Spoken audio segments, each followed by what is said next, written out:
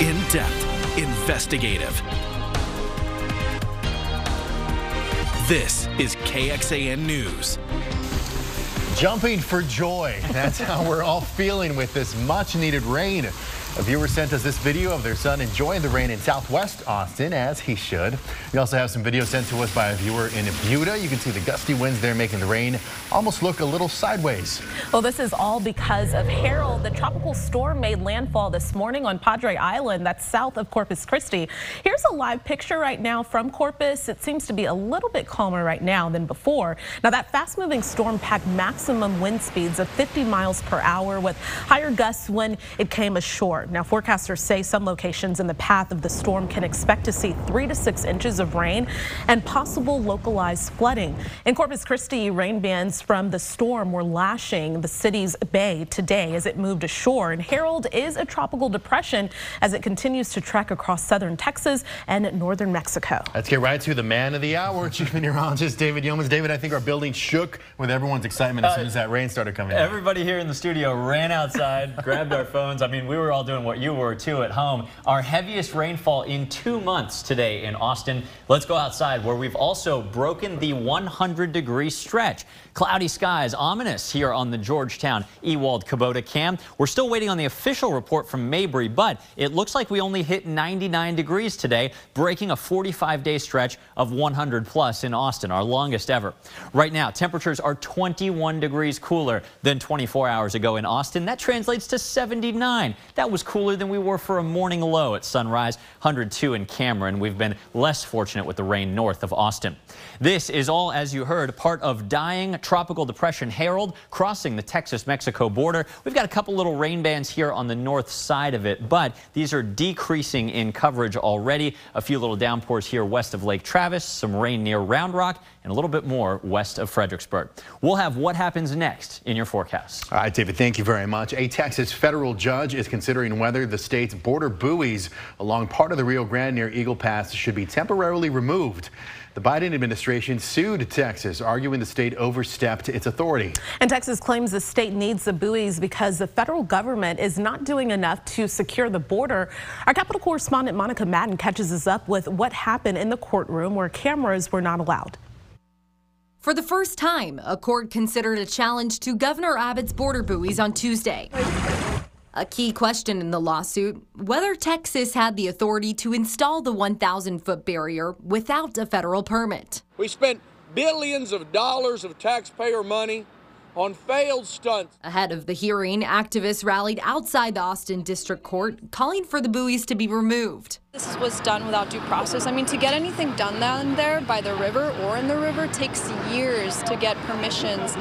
How is this able to happen so quickly? This is all done above the law, and no one is above the law, like I said, not even Governor Greg Abbott. That argument central to the DOJ's case, saying Texas needed permission from the U.S. Commission that regulates international waters. And today we also heard from a federal advisor who works on U.S.-Mexico relations, testifying that Mexico raised concerns on the highest diplomatic level over the buoys. And there are some very simple reasons why we're having to do this. The primary reason is because Joe Biden is not doing his job. Side by side with other GOP governors in Eagle Pass Monday, Abbott refuted the Biden administration's arguments. And so it's highly recognized that buoys were acceptable and not a deterrent to navigable waters. Assertions that will be up to the judicial branch, and Abbott has vowed to take the buoys to the U.S. Supreme Court if necessary. Monica Madden, KXAN News. And the judge asked state and U.S. attorneys to submit written closing arguments by Friday at 4 p.m. He said he will rule as soon as possible after reviewing those arguments and all the other material. For some context, back in June, the Texas Politics Project at UT Austin conducted a poll about how many people support or oppose the deployment of more state resources to the border. Well, now 59% of those polled support those initiatives, 26% oppose, and 14% didn't know enough to have an opinion. Now, 88% of those in support identified as Republican, 66% were independent, 30% Democrat. Well, with just one day before the first GOP presidential primary debate, all 8 candidates are honing their messages. And the frontrunner, former President Donald Trump, is preparing to surrender to Georgia authorities. Here's NBC's Drew Petrimo.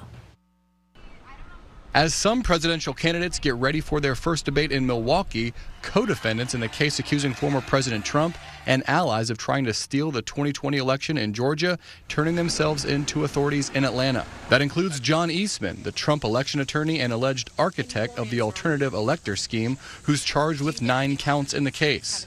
Did they do a mugshot and everything inside? No comment. Trump confirming in a Truth Social post he will surrender at the courthouse in Atlanta on Thursday. Court documents show his lawyers already negotiated a $200,000 bond. The Republican National Committee announcing 8 candidates qualified to be on the debate stage Wednesday night. They include fierce Trump critics. Nominating someone who's out on bail in 4 jurisdictions is not a winning formula. And defenders. Wherever possible, I would pardon him because I want to move this nation forward. Trump is skipping the debate, claiming his lead in the primary is so large and his policies so well known, there's no need to participate. I think he owes it to people. We shouldn't be displaying a sense of entitlement. For counter-programming, the former president recording an interview with former Fox News host Tucker Carlson. How and when people will see it is unclear. Carlson has been releasing interviews on X, formerly known as Twitter, since getting fired by Fox News earlier this year. A new poll from NBC News and the Des Moines Register of Iowa voters shows Trump with a sizable lead. But there could be a glimmer of hope for the challengers. That same poll shows a majority of Iowa Republicans are open to a new candidate, making the Wednesday debate a prime opportunity for Trump's rivals to steal the spotlight. Drew Petromo, NBC News, Washington. And several Republican candidates did not make the cut for the debate. One of them, radio host Larry Elder, is blasting the requirements and promising to sue the RNC. Former Texas Congressman Will Hurd also did not qualify. Coming up, environmental concerns over plans to expand I-35, what experts say can help offset those concerns. And water levels in the Panama Canal are causing shipping delays. It's also causing prices at the stores to rise, where you could see the biggest impact. Some local leaders and community groups are raising environmental concerns with the plan to expand I-35 near downtown Austin. TxDOT unveiled final plans for the 8-mile project yesterday. It runs from Highway 290 through downtown before wrapping up at SH 71 and Ben White Boulevard. A final environmental impact statement released by TxDOT noted that the project will lead to increases in the greenhouse gas emissions, but officials say these increases are below national standards, and parts of the project, like carpool lanes and bike and pedestrian lanes, will help offset those emissions. Austin grassroots organization Rethink 35, though, says even with those features, the project will still negatively impact Austin's sustainability initiatives. Transportation is the biggest source of carbon emissions locally. What are we doing by widening a highway that's just going to worsen it? This is completely unacceptable. And Rethink 35 is exploring possible litigation against the project. Earlier this summer, a TxDOT spokesperson told KXAN the proposal underwent thorough environmental studies and extensive public input. Construction on the project is set to begin next year. Digital reporter Kelsey Thompson breaks down the project details and the local leaders' reactions to the plan online for you right now at KXAN.com. NBC Nightly News is looking into malaria inside the U.S. This week, we learned of a rare case of malaria in Maryland. Now, that's after new cases of the infection in Florida and right here in Texas.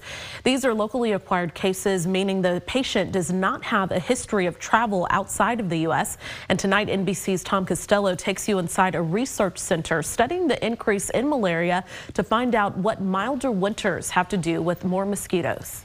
Well, we finally did it. We broke Austin's longest heat wave on record. After 45 straight days of triple-digit heat, we only made it to 99 officially at Camp Mabry. Unfortunately, the longest heat wave on record at the airport just got longer. 25 days in a row, they did make it to 100.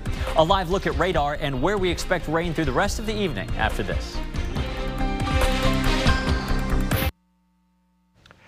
The Panama Canal is one of the world's most important trading routes, but now a major shipping backlog is causing a ripple effect throughout the supply chain. And as NBC's Vicki Nguyen reports, the delays could bring higher prices right here at home.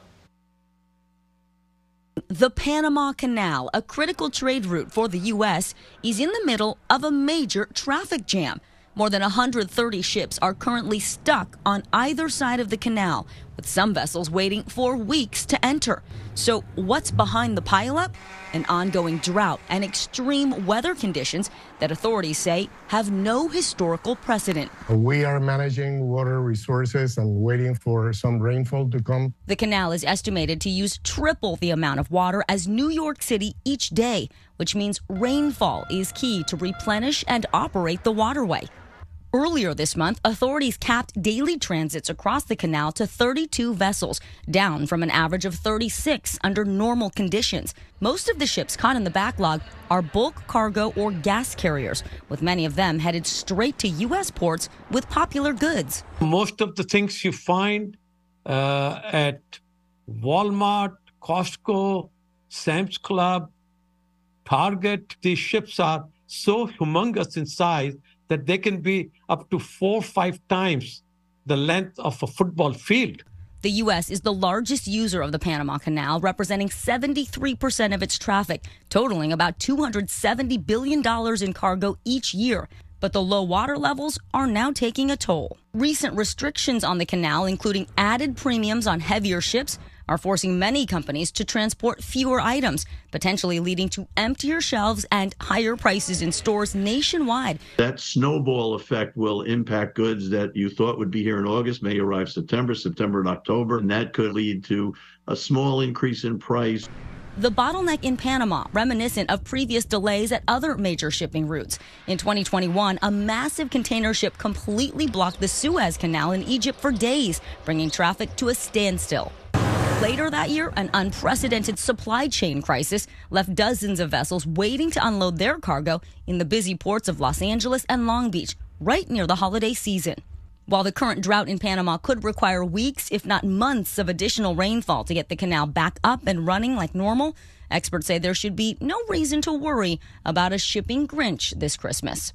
The average holiday present that people expect to put under a tree, most of that stuff will be here when you need it. That was Vicki Wen reporting. The Suez Canal raised the price of transit fees at the start of this year due to inflation. Fees for tankers grew 15%, and dry bulk carriers and tourist ships went up 10%. All right, David Yeomans, you're a happy man right now. You are so happy, and we're happy too. Has the rain moved out, or is it still? It's decreasing a little bit, but we've still got a little bit for the next couple hours. It looks like August 22nd, today's date, is a lucky day for us. It brought Austin our first rain in a month today. Remember last August 22nd, after an awful stretch of triple digits, it brought more than 3 inches of flooding rainfall to downtown Austin and Shoal Creek. We didn't hit 100 again last year after that rain. This year, though, is going to be different, unfortunately.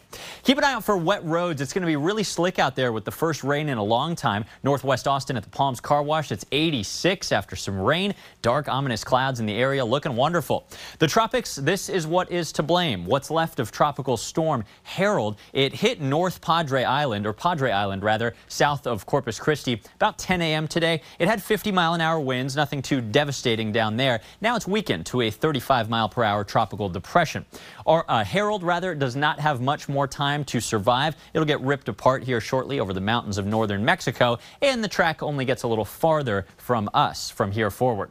Still, though, one little outer rain band was successful in moving through our area, and we've got a couple little showers that are left over. Most of this appears to be wrapping up for the evening in Austin, but some downpours here on the northern shores of Lake Travis from Spicewood, moving toward 281 in Burnett County. Just south of our area, as promised, we've got some stronger storms that are not really lifting northward. Seguin, some frequent cloud-to-ground lightning. We actually had an earlier severe thunderstorm warning in New Braunfels, not for our area.